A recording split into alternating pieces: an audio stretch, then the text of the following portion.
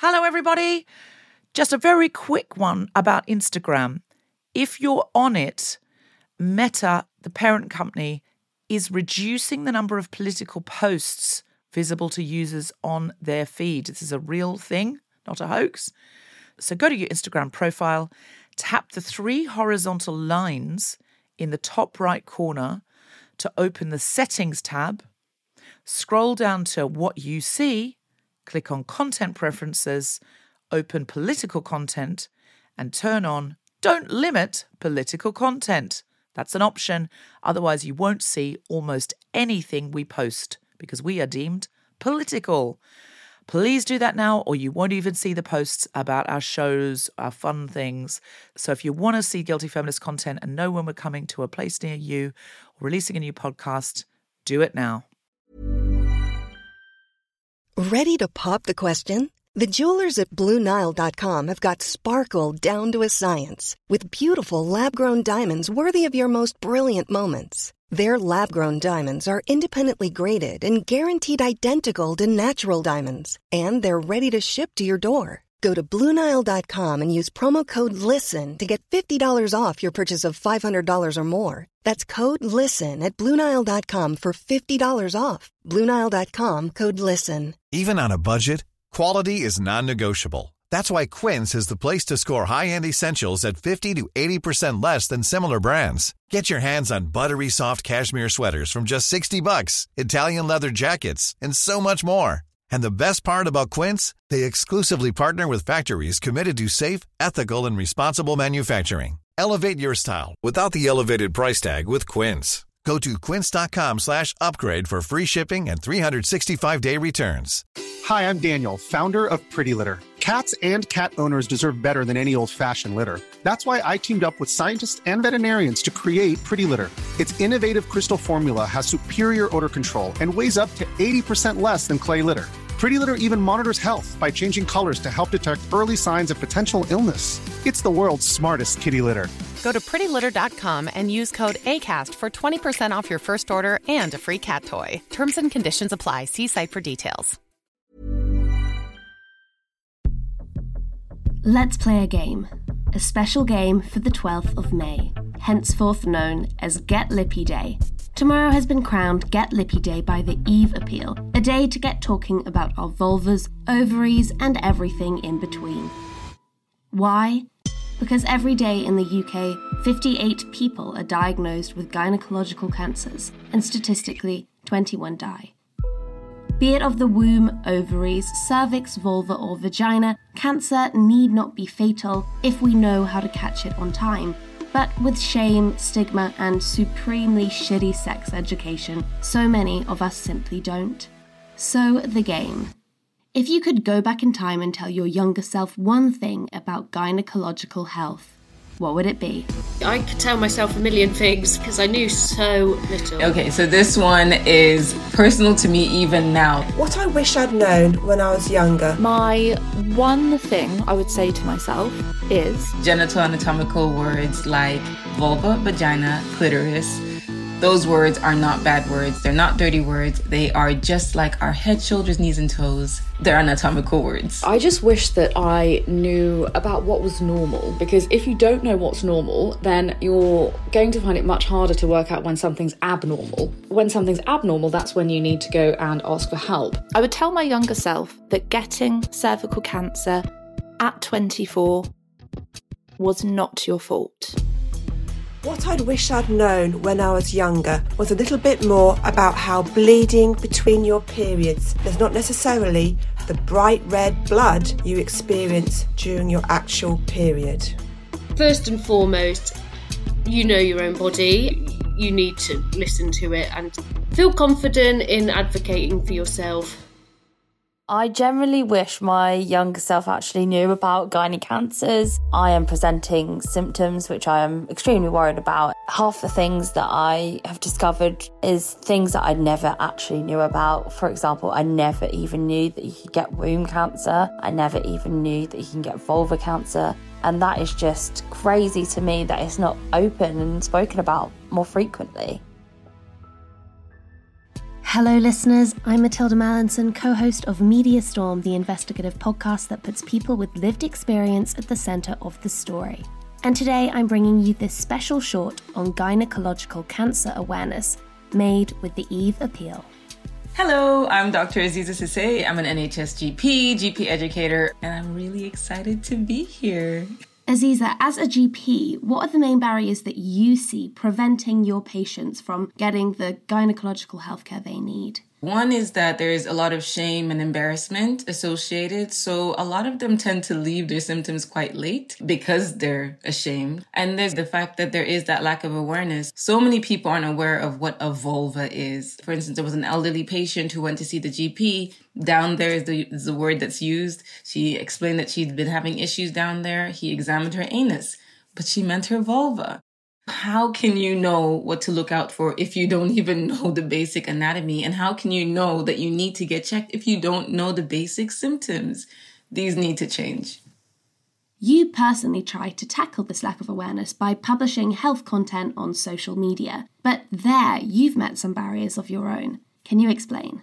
What I have found with a lot of these social media platforms is that there is a lot of censorship as soon as I use the words vulva, vagina, or clitoris. And this is because there doesn't seem to be a distinction between life-saving health information and explicit pornographic content. They just lump them all as the same. And it really does confuse me because right now we have ChatGPT and all these AI tools that can write books in minutes. But we're not able to find something that can differentiate between these two that could potentially save lives.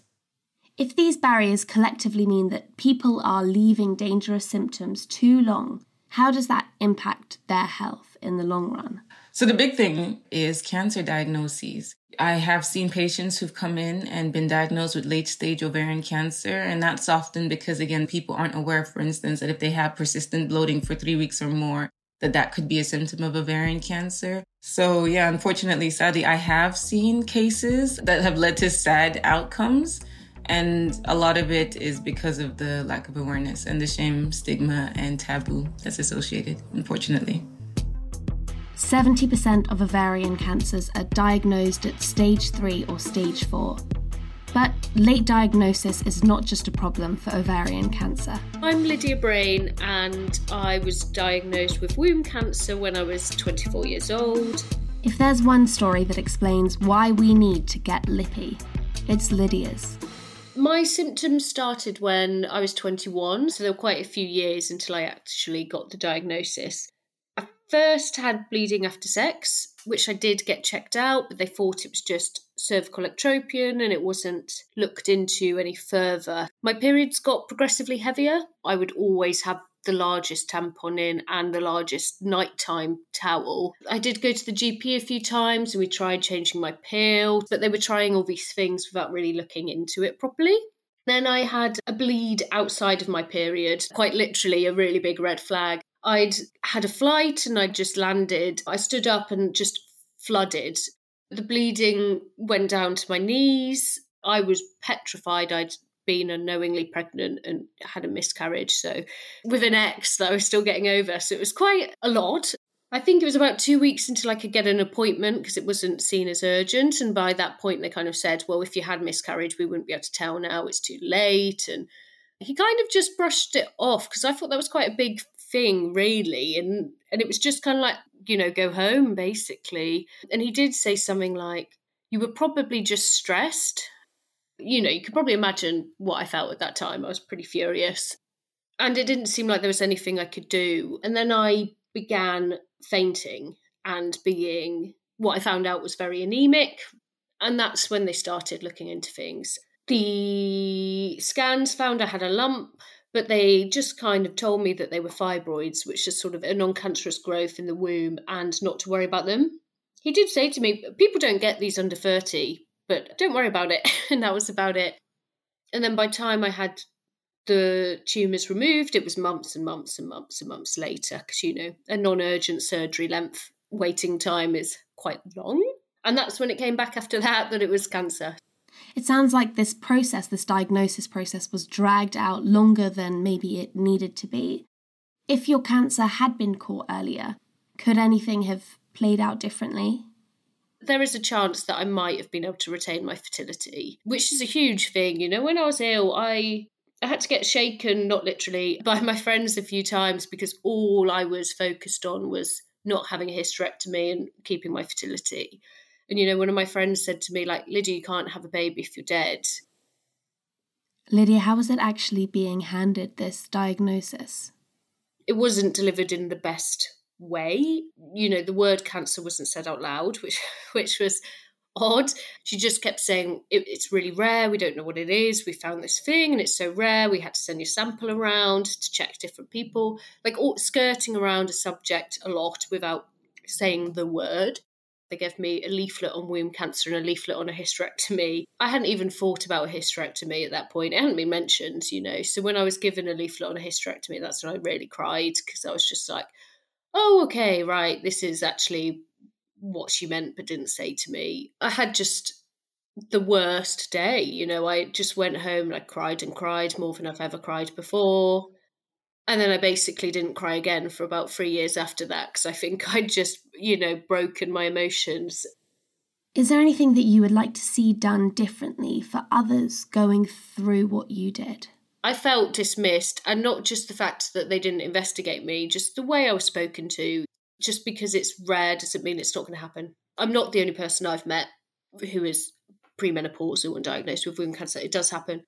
So I think if there had been more awareness with medical professionals that I went to even think to look into it. I mean, it didn't need to be cancer for me to need it looking into it. Like, it was debilitating. And how are you doing today? Can you tell us, I suppose, from a listener's perspective, how did the story end? I'm 6 years down the line now, so I haven't had any further cancer. You can never really know until you die of old age whether it might come back or not, but I've got as good a chance as any. And I'm now at the stage where me and my partner are thinking about fertility, which for us is obviously very complicated and difficult. I'm going to get my eggs harvested, and that feels really good for me because it had felt for such a long time like that door had been closed. And I mean, it's not a whole lot of options, and they're not the best options ever, but at least it's something, and we're starting that process.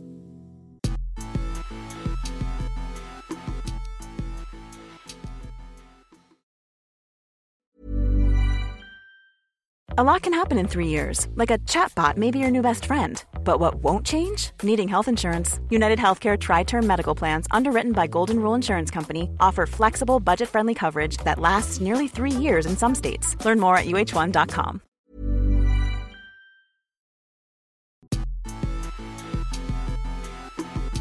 Dr. Aziza pointed out that censorship was making life harder for some health professionals to spread awareness, but Lydia's story shows the problem doesn't end there. Hi, my name's Dr. Anita Mitra. I'm an obstetrician and gynaecologist. Even within the health profession, lack of awareness around gynecological cancers can be a problem. As a healthcare profession, we need to listen to these stories of people who have been dismissed. And I know that a lot of doctors, for example, get quite upset by me even saying that doctors are dismissing patients, but we can't ignore that this is happening. We have to listen to these people, and we have to reflect on how we maybe need to change our attitude and our practices. Why is it so important that we get this right? So when it comes to gynecological cancers, the earlier that we detect them, then the better outcomes that we're going to have. We know, for example, ovarian cancer is something that's often diagnosed very late. That's really not the fault of the individual who has the cancer. I just want to stress that. Out of curiosity, why are you stressing that? Do you see patients getting blamed for this? So when it comes to gynecological cancers, there's a lot of stigma and shame because people think that it's something related to sex or STIs, or they haven't been clean, or they've done something wrong, and there's a lot of stigma and shame because of that. People have made all sorts of comments. Somebody wrote, simple, don't get sexually active until you can shoulder all responsibility. Someone else has said to me they wouldn't get their daughter vaccinated, they would just tell her to keep her legs shut. My name is Karen Hobbs. I am an Eve Appeal ambassador and comedian and cervical cancer advocate. When did you first start to notice something wasn't quite right? So, I had a few problems with my vagina. I was 24 and I was bleeding a little bit in between periods and after sex. Now, I don't know about anybody listening, but my sex ed was absolutely shit. I got to 24 and I didn't know much about my vagina other than a period came out and a penis went in. So I had this bleeding between periods and after sex, and my boyfriend at the time, very, very strong emphasis on at the time, he said, "Oh, baby, is it because I'm too big for you?" So I said, "Oh, yeah, sure, maybe," thinking, no, that's not it. And I went on to Google. Some of the results were things like problems in early pregnancy, an STI that hadn't been treated, or cervical cancer. I booked that doctor's appointment and really, really kept my fingers crossed for chlamydia. I was like, please be cheating on me. I mean, he was, but that's a story for another time. And how did that Google search treat you in the end? Google saved my life. Karen's experience of the health service was not like Lydia's. Within a few months, she had been investigated, referred, scanned, and was waiting for results. The doctor came in. I immediately knew. I sat down and I said, "Is this cancer? Just tell me, is it cancer? Please just tell me." And he said, "We do need to wait for the results of the biopsy, but I'd be very surprised if it wasn't cancer." Karen, what happened after your cervical cancer diagnosis for you to be sitting here today still making jokes for all of us? I was lucky, even though getting cervical cancer at 24 is obviously not lucky. But in the grand scheme of getting it, I was lucky in that it was a late stage 1. So I had my cervix, surrounding tissue, lymph nodes, and the top part of my vagina removed. My womb and ovaries weren't affected. So however fertile I was before, I still am, but I don't have a cervix, so I couldn't have vaginal birth. And someone once said to me, like, "How do you feel about that you would miss out on the magic of childbirth?" And I just thought, fucking wonderful. But I suppose it wasn't all fun and games. Tell us about the issues you found as a cervical cancer patient that led you to be doing the work you're doing today. I learnt, because I'd never had the HPV vaccination because I was a few months too old, I learnt that my cervical cancer was caused, as over 99% are, by the HPV virus. It's passed on through sexual contact. It's super common. HPV is the most common STI out there. Mediastorm actually has an episode on just this, which looks more broadly at the state of sex education in our media, featuring Alex Fox, one of the sexperts behind Netflix's one and only Sex Education. As much as sex education educates, it also has to entertain. Part of my job is kind of like putting vegetables in the bolognese, in that you want to sneak facts in there and education and useful stuff, but you don't want that to be the dominant flavour, or people won't want to eat it. If they feel like you are force feeding them that kind of stuff, they're going to feel patronised and they're going to feel bored. But you know what I love about that analogy? Bolognese doesn't taste nearly as good as it could without celery, carrot, onion. That is the secret of true flavour. Yes. Well, I talk a lot about rooting, so I'm going to make myself responsible for those root vegetables and getting them into the mix. Interestingly, Helena's investigation in the Mediastorm episode shattered one of the biggest misconceptions about HPV, that it only affects women. And she spoke to patients suffering from a disease they were led to believe they could never contract. You should definitely check it out. But today we are talking about gynecological health, and we were about to find out what happened to Karen when she learned her cancer stemmed from an STI. I knew not a lot. And I think in hindsight, that naivety was a bit of a blessing, because I went into this diagnosis not knowing much. So I didn't have, in my opinion, anything to be ashamed of. But very quickly, I had somebody at my old job. She said, "What's going on, if I can ask?" And I said, "I've got cancer." And she said, "What kind of cancer?" I said, "Cervical." And she said, "Oh, how do you get that?" Would you have asked the same if I'd said breast, bowel, or brain? I believe it was questioned because there is stigma associated with something going wrong between your legs inside your pelvis. That's how I felt at the time and still do. And I said, "It's caused by the HPV virus." And she said, "But I thought you had a boyfriend." You are judging me for the type of disease I've been diagnosed with. You are making assumptions about my lifestyle, about my sexual history, my sexual habits. There's so much shame, judgment, and assumption. And I've experienced that firsthand by what people assume or say to me in response to what's happened to me. Yeah, that's terrible. What about how you were treated within the healthcare system? Is there anything that you would change about that? I don't wish anything different than my diagnosis and my experience and my air quote journey, but I wish it so desperately for so many other people that didn't have as easier time of it going from symptoms to treatment. Lots of people I work with aren't able to make that initial doctor's appointment for so many reasons. Not every GP surgery are equipped for their wheelchair users or aren't able to get them onto the bed for the examination. Assumptions are made that people with learning disabilities don't have sex, or women that sleep with women. There's this age-old myth that gay women don't need to have a cervical screening. I am very, very aware that I have many privileges and very few barriers that meant I could get that diagnosis. So what can we take away from today's episode that mean more and more people are able to get the diagnosis they need on time? Let's go back to our medics.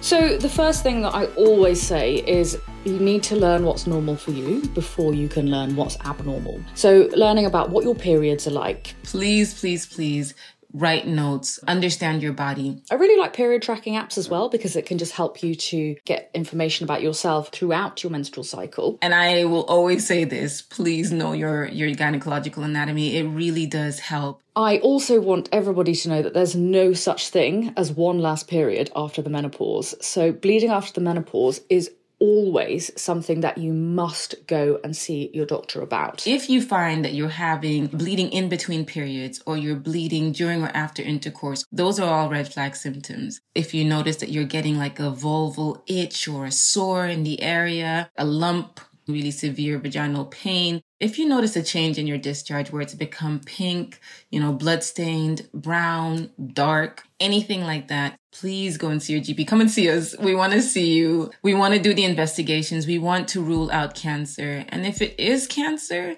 the hope is that it's picked up early, where treatment is more likely to be curative, successful, and less invasive.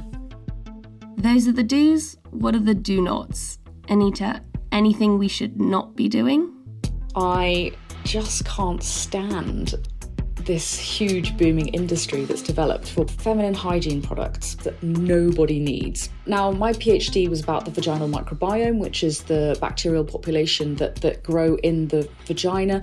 When you use all these washes and whatnot, they can actually wash away the good bacteria. They can disrupt the tissue integrity, allowing things like HPV and infections to get in, and are more likely to make you feel dry and irritated, so probably worsening the reason why you might be using them.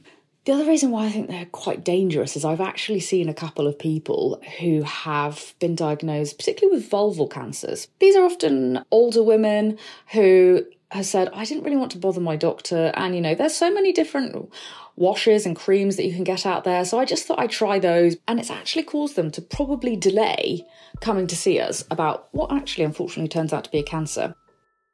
I just really also want everyone to stop smoking. Smoking is not good for your body. It's particularly associated with cervical cancers. It's not going to do anyone any good. And finally, Aziza, since knowing our anatomy is so important, give us a little breakdown of what that anatomy is. Okay, so down there, two big things to remember. One is that you have the internal gynecological anatomy and you have the external gynecological anatomy. So in the internal gynecological anatomy, you have two ovaries, two fallopian tubes, which lead into the uterus or the womb. Just at the neck of the womb, you have the cervix, and then you go into the vagina, which is on the inside. Okay, so vagina has the letters IN, which is inside, vagina in. And then that leads out into the vulva, which is the external gynecological anatomy. And the vulva has multiple different parts. So it has the outer labia, the inner labia. It has a clitoral hood that covers the clitoris. Below that usually is the urethral opening where the urine comes out. And then the vaginal opening. And that is it. That is the gynecological anatomy. If everyone was aware of these words, I think it could really make a difference and it could save lives. Thank you for joining us, Getting Lippy, today. The episode is about raising awareness of gynecological cancers, but stigma exists for everybody. To learn more, Listen to Media Storm's episode, STIs, We Need to Talk About Men and HPV. Here's a little preview. So we were sat in the room and they said to me, sorry to tell you, you've got cancer, From there, when they actually described what the HPV cancer was and the virus, and they said that it's the same one that causes cervical cancer in women, it was kind of a shock, really, to think that that was something that was prevalent in men, but I hadn't really known about. So I kind of assumed it was maybe a generational thing. Now that I've done a lot more research on it, it seems to have been, there's been a battle going on for quite a long time around the whole vaccine for boys and for girls. Thank you, and tune in next week for Media Storm's special investigation into domestic abuse, featuring survivors from all walks of life.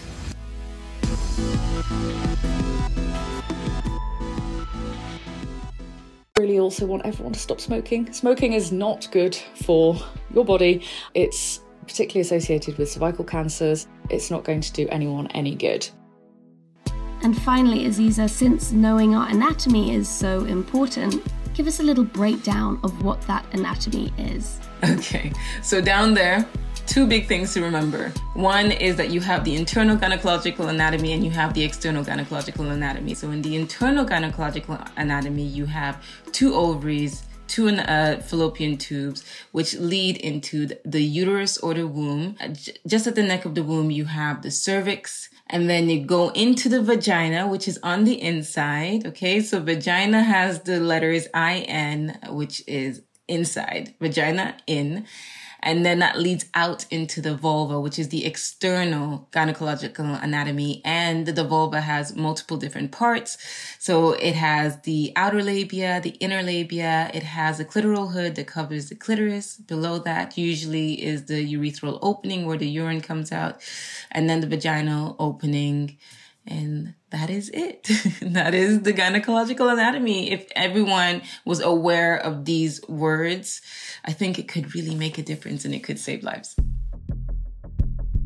Thank you for joining us, Getting Lippy, today. The episode is about raising awareness of gynecological cancers, but stigma exists for everybody. To learn more, listen to Media Storm's episode, STIs, We Need to Talk About Men and HPV. Here's a little preview. So we were sat in the room and they said to me, sorry to tell you, you've got cancer, From there, when they actually described what the HPV cancer was and the virus, and they said that it's the same one that causes cervical cancer in women, it was kind of a shock, really, to think that that was something that was prevalent in men, but I hadn't really known about. So I kind of assumed it was maybe a generational thing. Now that I've done a lot more research on it, it seems to have been, there's been a battle going on for quite a long time around the whole vaccine for boys and for girls. Thank you, and tune in next week for Media Storm's special investigation into domestic abuse, featuring survivors from all walks of life.